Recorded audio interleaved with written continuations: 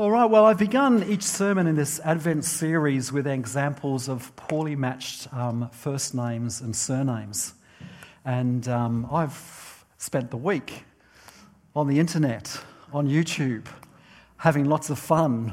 And there are some really, really odd names out there. And this morning I've actually brought some Milky Ways along because I've found some really unfortunate names that happen to match song lyrics. And so, for example, there's a girl, a lady by the name of Chandelier. Now, who sang the song Chandelier? Well done, Sia. Well done. You could be on quite a sugar high after that. There's also another lady by the name of Agadoo. Yeah, you can feel free to sing.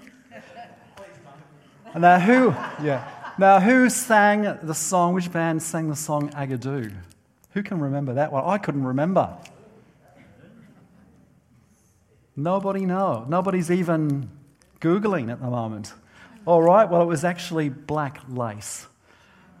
There you go. You can have it because you're such a good boy, George. You behaved yourself. I like this next one. A lady by the name of Wonderwall. Wonderwall. Oasis, did you get that right? Gee, Russell, well done, mate. We all know that song. 2 days. No. I love this next one, Macarena. Who did Macarena? The Macarena. Who? You did the Macarena, Richard. There you go. You've got to do the Macarena for us before you get your chocolate. Come on, stand up. Great, well done. The next one is Watching You. Every move you make, every breath you take. Please, who said that? That's your era, isn't it, Andrew? Yeah. Oh, sorry, with somebody else. Then there's, I love this next one, Gave You My Heart. What a name. This is actually true. You can go on the internet and this man really exists. You can see a photograph of Gave You My Heart. Last Christmas, I gave you my heart. George Michael, but it was actually the band. Who said George Michael? Val up the back. There you go. And one more. Oh, no, two more. This is actually a name, Awimbaway. In the jungle, the mighty jungle, the lion sleeps tonight. Does anybody know who sang this song?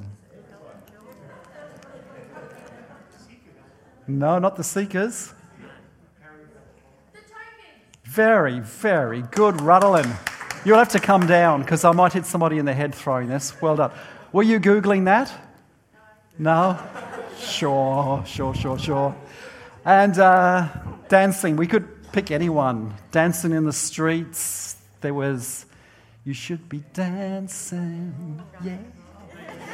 Bee Gees, well done. Very, very good. All right, well, names, as we've been saying, names matter and have meaning, particularly in Hebrew culture in biblical times. Names were often highly significant. A name told you something about a person's character and or their call. And we've been looking at the various names or titles which the prophet Isaiah gave to Jesus some 700 years before his birth. And Isaiah was prophesying at a time of great challenge and great difficulty in Israel. And these names of the Messiah or of the Christ who was to come, I'm sure brought a sense of hope and help to those folks who were experiencing darkness and confusion. And these names of Jesus also give us hope and help as well. They speak to us of who Jesus is, and they point to the ways in which Jesus can help us and meet our needs. So our scripture over this Advent series has been from Isaiah chapter 9, verse 6. We won't break out into the Handel's Messiah. It is a very beautiful piece of music, but because of time, we will give it a miss. But we should have a sense of the scripture. We read it for the last 3 weeks. For to us a child is born, for to us a son is given, and the government, the authority, the rulership, the responsibility will rest upon his shoulders.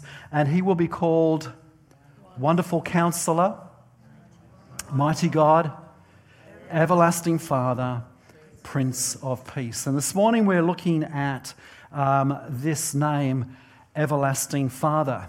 I'm going to dazzle you with my understanding of Hebrew this morning. This name here, everlasting, in Hebrew means everlasting. And the name Father, surprise, surprise, in Hebrew actually means Father. There's actually no hidden secrets in these Hebrew names. This week, I know last couple of weeks, we've unpacked the Hebrew words for Wonderful Counselor and Prince of Peace. But actually, there's no hidden meaning in Everlasting Father. It means everlasting or eternal Father. One of the key purposes of Jesus was to reveal what the unseen God is like. In John 14, verses 7 to 9, Jesus said, "If you had really known me, you would know who my Father is. From now on, you do know him and have seen him." You imagine the disciples. Jesus is saying, you've seen God. And then Philip, who was probably thinking what everybody else, the band of disciples, were thinking, but he was the only one that had the courage to kind of make the comment. He says, "Lord, show us the Father and we will be satisfied." And Jesus replied, "Have I been with you all this time, Philip, and yet you still don't know who I am?"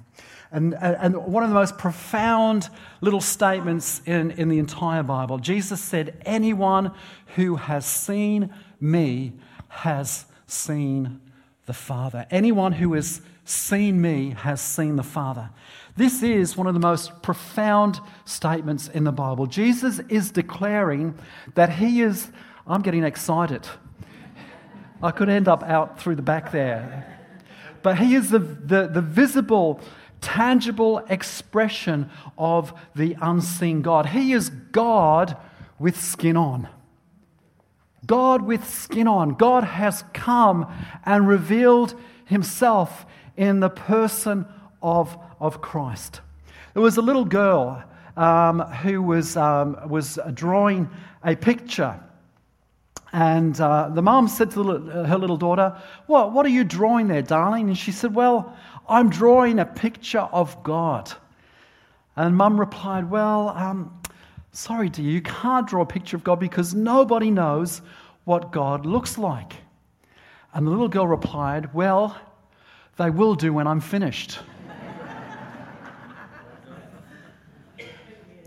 In 2 Corinthians chapter 4, verses 4 and 6, it says, "Christ gives us the best picture of God we'll ever get." The best little snapshot, the best piece of art, the best image that we will ever get of God is found in the person of Christ.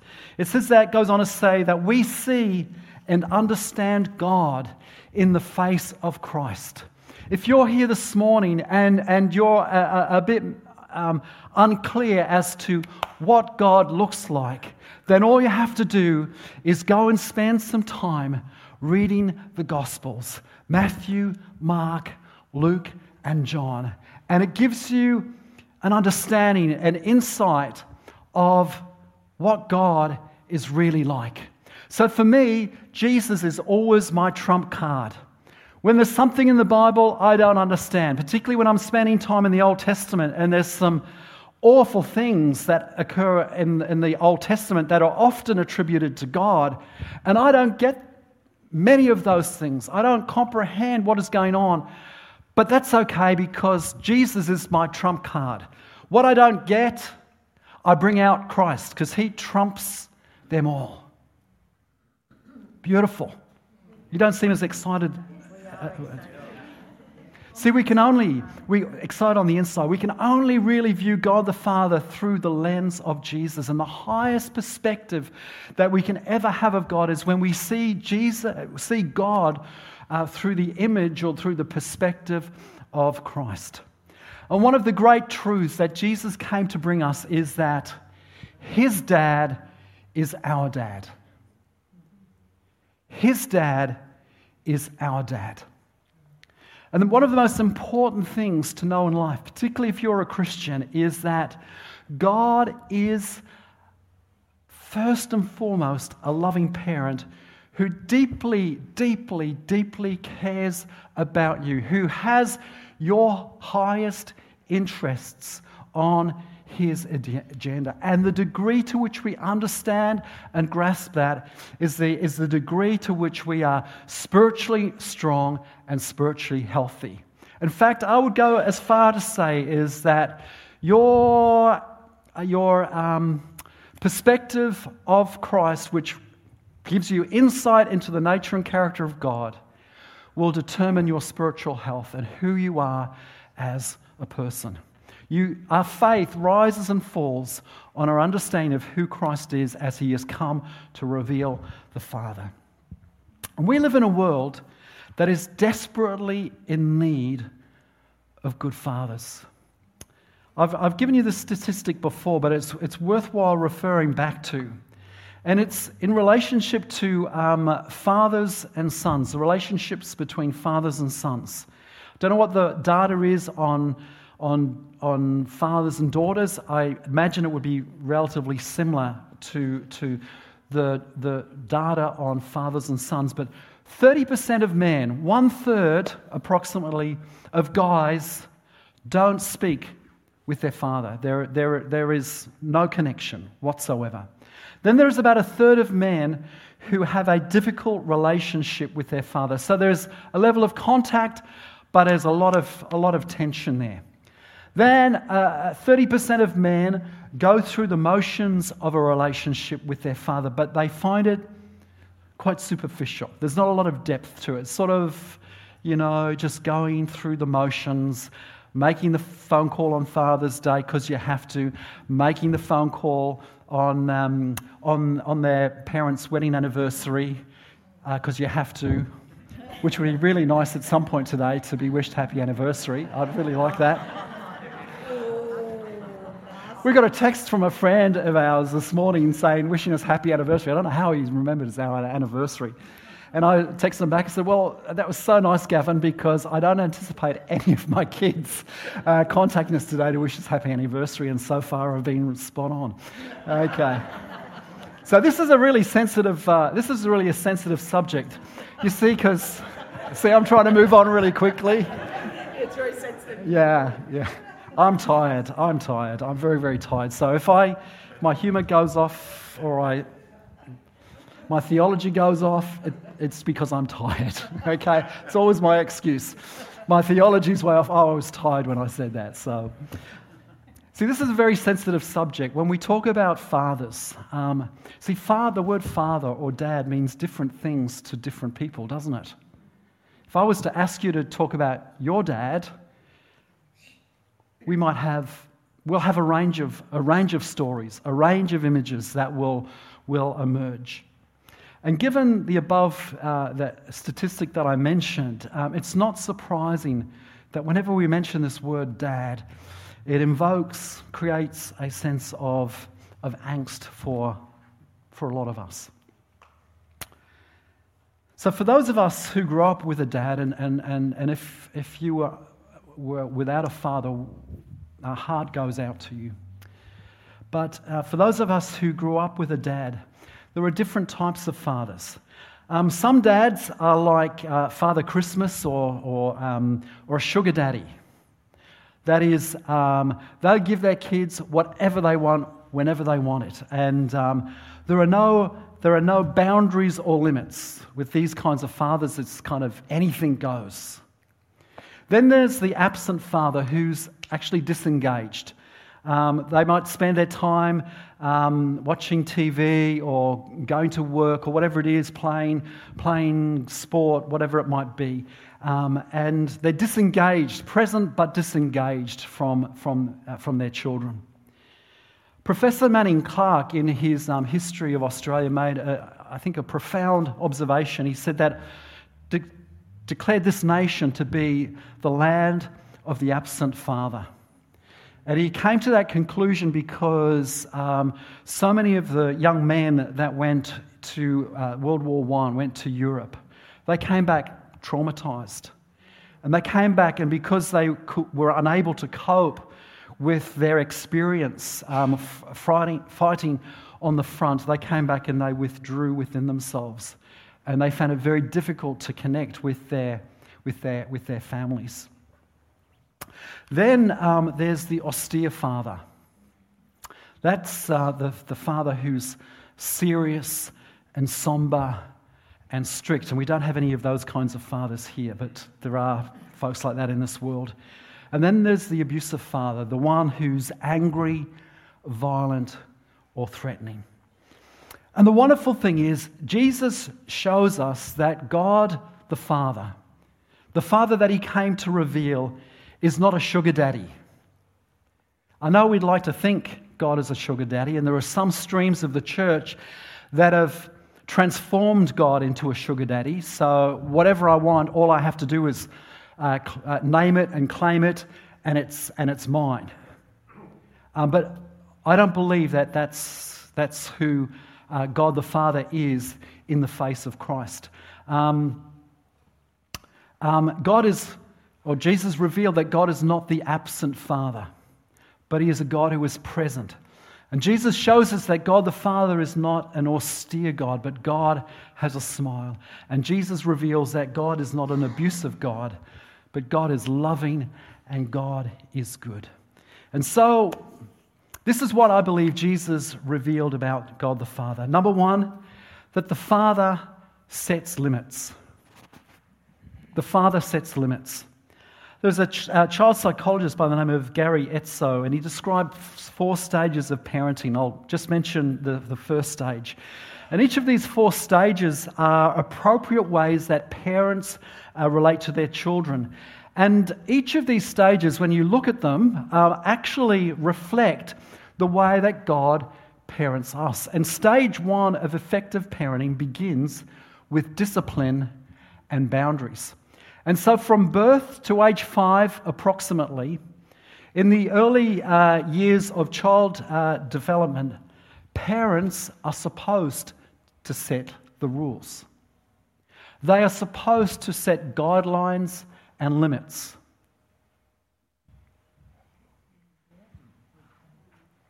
Kids are not the boss.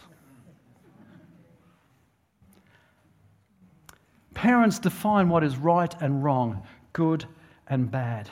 And if parents don't set boundaries in those formative years, it becomes incredibly difficult to enforce boundaries when kids become teenagers. So you do the hard work in the early years. Okay?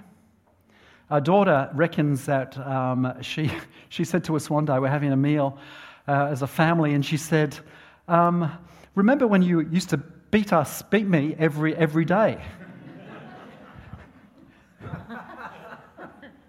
We definitely did not beat her every day. It was every second day. But we set limits and we set boundaries in place because that's what parents do. God is not a sugar daddy. God is not a Santa Claus who gives us what we want whenever we want it. And in the formative years of our faith development, as we grow in our faith, God sets boundaries. God gives us clear commandments to follow. I find it very interesting that the Sermon on the Mount was actually given by Jesus at the beginning of his ministry. And this foundational teaching was there to let people know that God has standards, There are standards that we are to live by and build our life upon. And Jesus defined good and bad, right and wrong. And those, if you want to unpack the Sermon on the Mount, it's primarily about justice and doing good. It's not so much about morality, but he kind of defines those, not that there's no morality there, but the primary pulse of the Beatitudes is around justice. And so God the Father disciplines us. He's not a sugar daddy. But that's a good, healthy thing, isn't it? To have limits. You feel safe. You kind of know, you're clear on how to live life. That's really, really good. The second thing that Jesus reveals about the Father is that the Father is present for us. The greatest gift that a parent can give their child is their presence. Not presents, but presence. To give children time. And when Jesus was engaging with his disciples, he modeled this. In Matthew 28, it says, Jesus said, and be sure of this, I am with you always. I'm always going to be there, even to the end of the age. You see, God is not absent. God is attentive. In 2 Chronicles 7:15, this is God speaking. He says, God says, my eyes will be open and my ears attentive to every prayer made in this place. So when we communicate with God, God is listening. God's eyes are open. His ears are open to us. Then the third thing that Jesus reveals about the Father is the Father smiles upon us. Luke 7:33-34. For John the Baptist didn't spend his time eating bread or drinking wine, and you say he's possessed by a demon.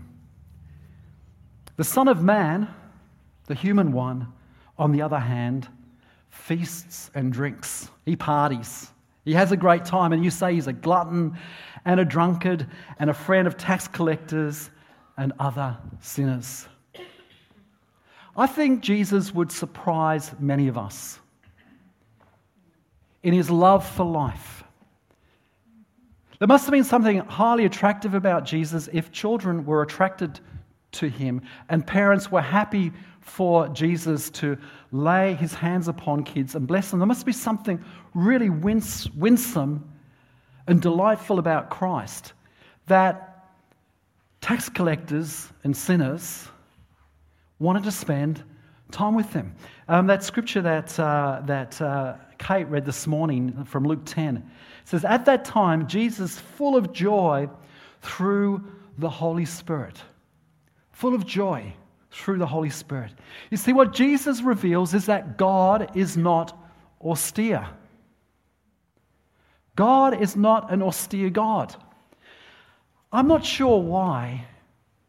Maybe it's a personality thing. Maybe it's because people are raised either within a church culture that is austere or they grow up in a home that is austere. They look like they're in a straitjacket. And for them, God has got this frown on his face. And he's so serious and solemn and strict. And they want church to be like that. Well, I don't want to be in a church like that. I could not bear to be in an austere church. Quite happy with the boundaries that Jesus sets because they're good and healthy. But that brings joy. Because remember, the Sermon on the Mount begins with the Beatitudes. Blessed, happy, joyful are those. You see, those boundaries bring joy. Amen. Thank you. And then the fourth thing that Jesus reveals about the Father is the Father loves us. John 13:1, Jesus knew that his hour had come to leave this world and return to his Father. He had loved his disciples during his ministry on earth, and now he loved them to the very end.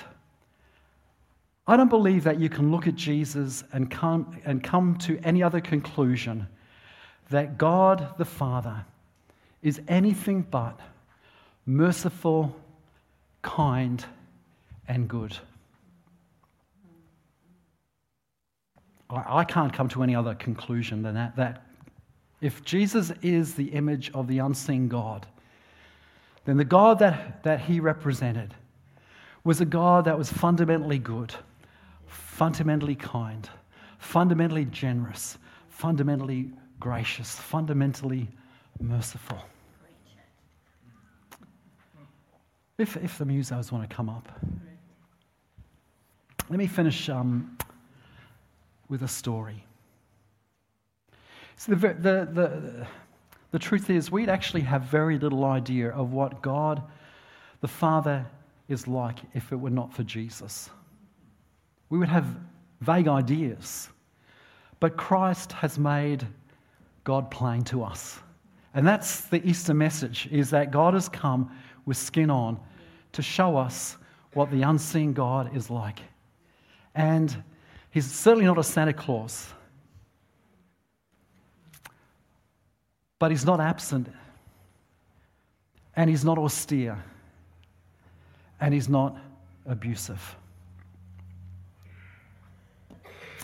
There was a man whose young son had become very ill. And after the boy had undergone an exhaustive series of tests, he was given the news that his son had a terminal illness. The dad had the task of telling his son that he would soon die. He went to the hospital ward and sat by the boy's bed. First, he read a passage of the Bible and had a time of prayer with his son. Then he told him that the doctors had given him only a few more days to live. The father asked his son, "Son, are you afraid of dying and meeting God?" After shedding a few tears, the little boy looked at his father and said, "No, not if he's like you, Dad."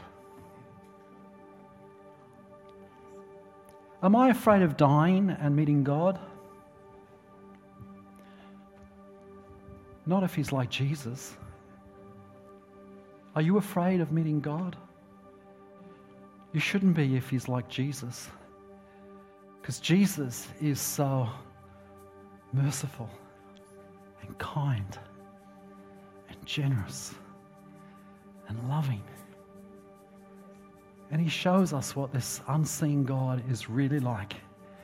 And all of those ideas of God's austerity and God's absence and God's anger are washed away when the image and likeness of Christ is brought to bear upon us. Can we stand and close our service this morning? I've heard 1,000 stories of what they think you're like, but I've heard the tender whispers of love in the dead of night. Tell me that you're pleased and that I'm never alone. You're a good, good Father. It's who you are. It's who you are. It's who you are. And I'm loved by you. It's who I am. It's who I am. It's who I am. I've seen many searching for answers, far and wide, but I know we're all searching for answers. Only you provide, because you know just what we need before we say a word. You're a good, good Father. It's who you are. It's who you are. It's who you are, and I'm loved by you. It's who I am. It's who I am. It's who I am. You're a good, good Father. It's who you are. It's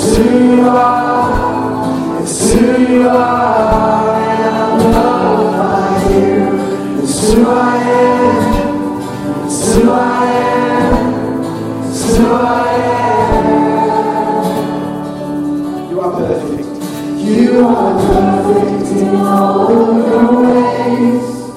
You are perfect in all of your ways.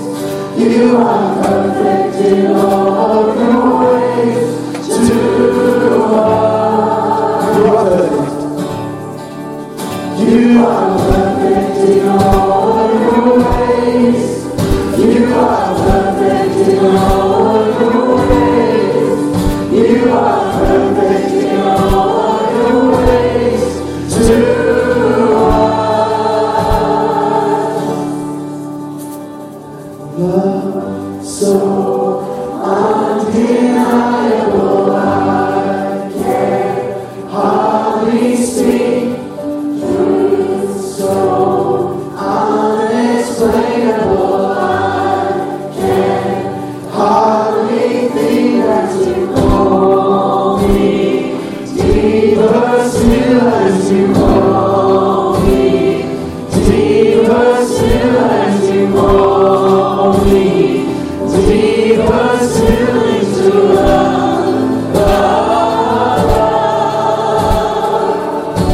You're a good, good Father. It's